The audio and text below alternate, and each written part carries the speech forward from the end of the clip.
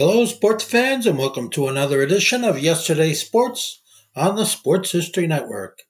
And make sure to check out sportshistorynetwork.com/giveaways. I have 2 signed books I'm giving away. One is titled No Nonsense Old School Weight Training, and the other is Reliving 1970s Old School Football. The 1926 season of professional football would truly be pivotal and really a lot different than ever before. The NFL would be growing to new heights it had never seen before, but there would be a rival league, and the National Football League would lose their biggest star. Find out all about it in its journal entry of Pro Football History 1926 season, coming up in just a moment. This is the Pigskin Daily History Dispatch, a podcast that covers the anniversaries of American football events throughout history on a day-to-day basis. Your host, Darren Hayes, is podcasting from America's North Shore to bring you the memories of the gridiron, one day at a time. So as we come out of the tunnel of the Sports History Network, let's take the field and go no huddle through the portal of positive gridiron history with pigskindispatch.com. This podcast is part of the Sports History Network, your headquarters for the yesteryear of your favorite sport. You can learn more at sportshistorynetwork.com. Hello, my football friends. This is Darren Hayes of pigskindispatch.com. Welcome once again to the Pig Pen, your portal to positive football history, and we are in your football history rewind. We haven't been on for a while talking about it. We've been a lot of business going on in the world of football during football season, but we want to get back into this football history rewind here, at least for a little bit, before we go into our December special, which you'll hear about in just a little bit. But we're going to go Football History Rewind, part number 59, stay in that 1926 season and pick up where we left off and go into the professional season of football. Now, the 1926 season for professional football was really quite interesting, with college football at its height and definitely the bigger of the two. And now a 7-year-old National Football League was starting to find a little bit of footing on the gridiron landscape. Now, the NFL had blossomed to grow to 22 franchise teams, a figure that would not even be close to that number in professional football until about 1961. The new franchises have been awarded by league officials, including the Brooklyn Lions and the Hartford Blues, also the Los Angeles Buccaneers and the Louisville Colonels. We'll get more back into those last two in just a little bit here later on in the program. They also reconnected with a former team, the Racine Tornadoes, as that group re-entered into the fold of the NFL.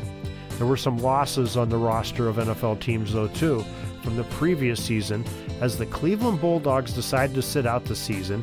We talked about that when we spoke about the Cleveland Bulldogs.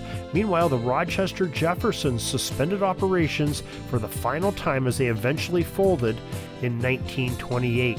And if you haven't heard it yet, go back and listen to that great Rochester Jeffersons episode we have with John Steffenhagen, who is the great-grandson of Leo Lyons, who founded the Rochester Jeffersons and owned them their whole time as a franchise in the NFL. Very quite interesting podcast is there as well. You can find a link on the article post on Pigskin Dispatch for this episode, Football History Rewind number 59. There were a few name changes too that year, as the Akron Pros reemerged for 1926 as the Akron Indians, and the Duluth Kellys retired that Kellys name and became the Duluth Eskimos, as well as the Buffalo Bison becoming the Buffalo Rangers. And we got to talk to historian Ken Crippen from the Football Learning Academy about that. He's a big historian on Buffalo sports, and got to talk quite a bit with Ken about the Buffalo Bison, Buffalo Rangers on a previous episode as well.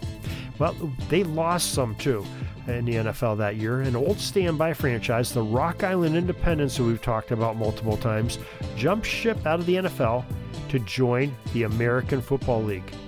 Yeah, the original AFL, not the ones that came in with the New York Jets and the Kansas City Chiefs. No. There was an original way back in 1926, and that group was the first major competitor to the National Football League. And we have a great talk about that with Chris Willis of NFL Films and his Red Grange book. Great link for that in Pigskin Dispatch on this article post that we're talking about today. Well, the AFL conjured up by Red Grange and one of his innovative promoters, C.C. Pyle, along with General Charles X. Zimmerman, was purposely conceived to compete with the NFL. The year prior, Grange had given the NFL a jump start into profits when he left college early, was signed by George Halas to the Chicago Bears, and gave the NFL some relevance when Pyle had talked Chicago Bears owner and employer of the Wheaton Iceman in 1925 to go on an exhibition barnstorming tour to a bunch of different cities. Everybody came out because they wanted to see the fantastic Red Grange, and who wouldn't? Now, Pyle had negotiated and tried to get himself and the Galloping Ghosts their own NFL franchise for that next season, 1926, in New York City, playing in Yankee Stadium, which he had worked out a contract with the owners of Yankee Stadium at the time. But Tim Mara, the owner of the New York Football Giants, leading the NFL acceptance into competing with his New York Football Giants club, they then were denied a franchise for the National Football League. Well, Pyle had the rights to Yankee Stadium. He knew that was a big deal. He knew he was going to put a team together around Grange, and he had to go with Plan B. And we'll get to that Plan B of C.C. Pyle in just a moment, right after you hear this.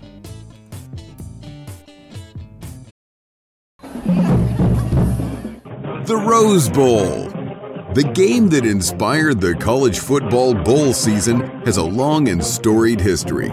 The stadium itself is 100 years old, and in celebration of it, Pigskin Dispatch is assembling some of the top historians and authors to share the memories, people, and events that make the granddaddy of them all the special game that it is.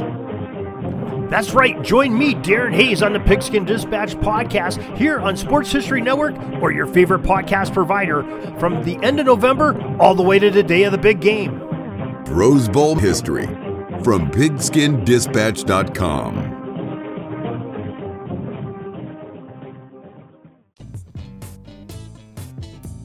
All right, thanks for listening to that message. Back to our story. Now, C.C. Pyle, one of the guys that stood up for Red Grange, one of his managers, some people still say that the CC in his name stood for Cash and Carry Pyle. We know that that's not true. It was Charles C. Pyle was his name. Well, he saw that he thought it was a lucrative opportunity for he and his client Red. So they embarked on the creation of a new professional league. And that's where the AFL comes in, the league that they created, since Halas did not want to pay the asking price for Grange to stay as a Bear.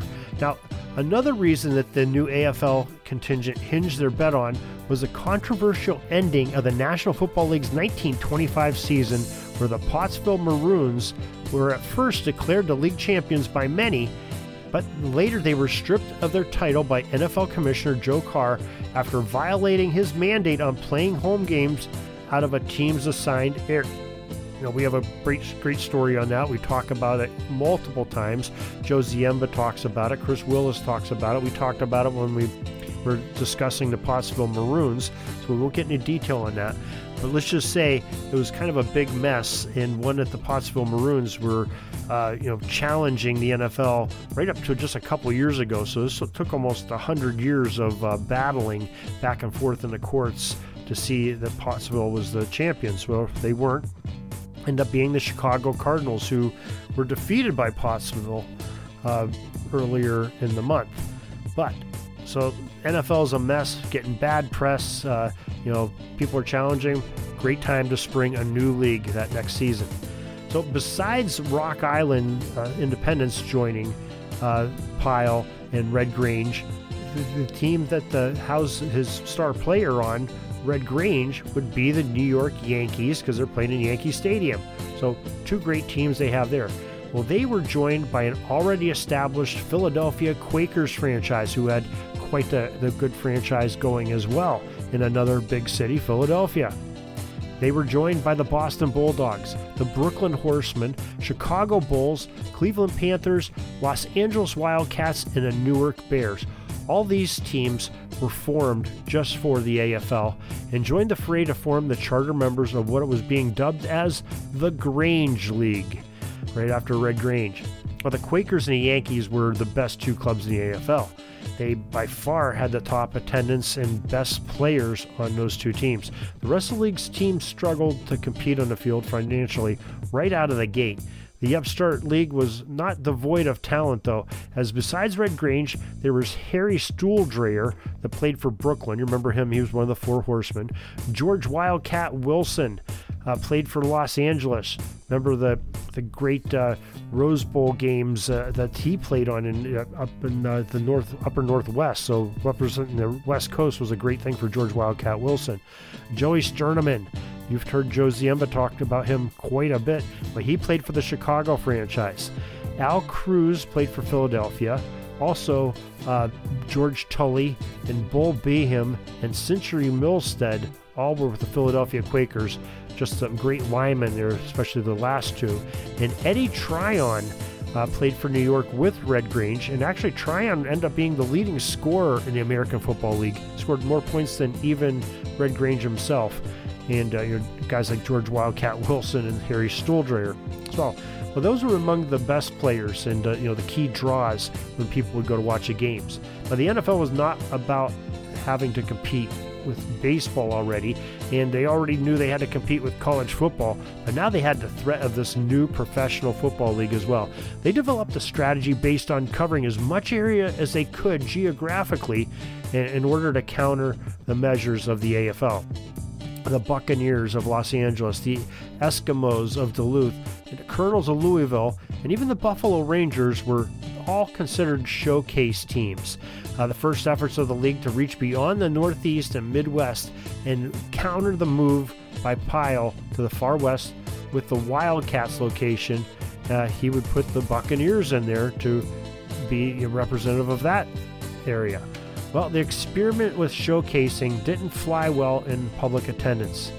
LA, Louisville, and Duluth barely had a home game to speak of. They were basically road warriors, traveling teams, fodder for the East Coast teams to beat up on a little bit. And three of the four teams only lasted a single season as the Buccaneers and the Colonels both folded, while the Rangers reverted back to their previous team mascot, the Bison. And only the Eskimos returned in 1927. And I said that all four of those teams were weak. Well, the Eskimos were not. They were actually a pretty good team, but they played all road games, never got much of a home game. Kind of cold in Duluth, and the winter sets in early there. And it was mainly due to their famous star and gate draw, running back Ernie Nevers from Stanford University. You remember we've talked about him quite a bit. While the American Football League completed their season with the Philadelphia Quakers emerging as the top team, finishing with an American Football League best 8-2 record, and oddly enough in the NFL, another team from the Philly area would win that league. The Frankfurt Yellow Jackets were named the NFL champions after finishing the season with the best record in the National Football League. We've got a great story on the Yellow Jackets with a guest we recorded a little over a year ago. Got a great link on Pigskin Dispatch in this episode to find out about that. Pyle knew that his AFL was in deep trouble, as most of the franchises would not make it to another season. They were just too financially broke to be able to put a team on the field again. They were having trouble, and most of them were not paying their players properly as by contract. And there was one last hope. Maybe if they were shown as worthy adversaries and on equal footing with the NFL, in competition at least, his team could survive or possibly merge with the older pro league. That was the real goal. Now the Quakers, though successful on the field, were desperate for revenue and had challenged their local NFL rivals, the NFL champion Frankfurt Yellow Jackets, to an exhibition game. Frankfurt, as the NFL's champions, had played the AFL title holding Quakers. They would be nearly an early version of the Super Bowl, the best of the AFL against the best of the NFL. But that wasn't going to happen. Quakers really weren't that interested in doing it. But there was another NFL team that was, and that was the New York Giants. The Giants were sort of a middle-of-the-pack team. They finished 7th out of 22 teams in 1926. They had a record of 8-4-1 but they wanted to play another game. They would love to make a little bit more jing in their pockets, and their owner Tim Morrow was up for the challenge as well. So they accepted the challenge of the Quakers, but the only catch is they had to come and play the game in New York City at the Polo Grounds, the Giants' home field. On December 12th, 1926, the Philadelphia Quakers, AFL champions, played an exhibition game in a heavy snowstorm against the New York Football Giants. About 5,000 brave, bundled souls, battered and beaten by the wind and snow and really horrible weather, cold air, got to see the Giants cream the Quakers 31-0, showing that even a mediocre team in the NFL could beat the NFL champions very handily. Probably could have been worse on a dry field. Well, that loss was sort of the death knell and spelled the end for the Quakers and, in essence, the AFL. With most of the teams in bad financial condition like Chicago and the Traveling Wildcats, the Quakers folded up shop too after this crushing NFL domination by the Giants, 31-0 drubbing, along with the league at the end of the year. When their best team can't survive, nobody's going to survive. The league folded. However, one team did emerge and survive, the Yankees. They were taken into the NFL out of great respect for Harold Red Grange, for one, and at the begging and pleading and apologizing of one C.C. Pyle.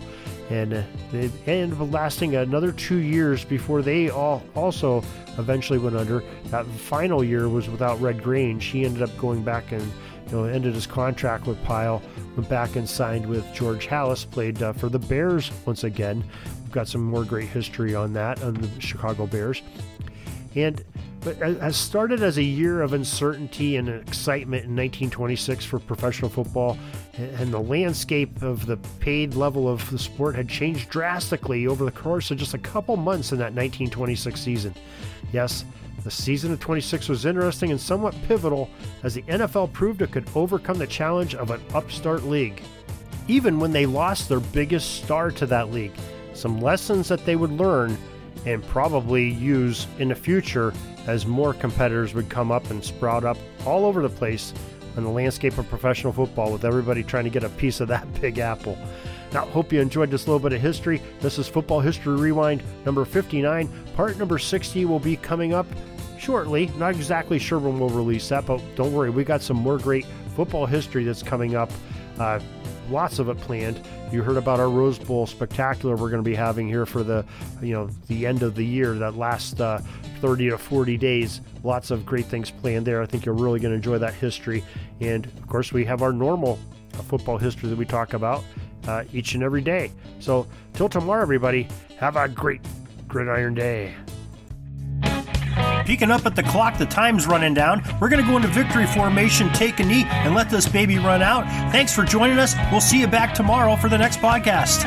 We invite you to check out our website, pigskinddispatch.com, not only to see the daily football history, but to experience positive football with our many articles on the good people of the game, as well as our own football comic strip, Cleat Marks Comics.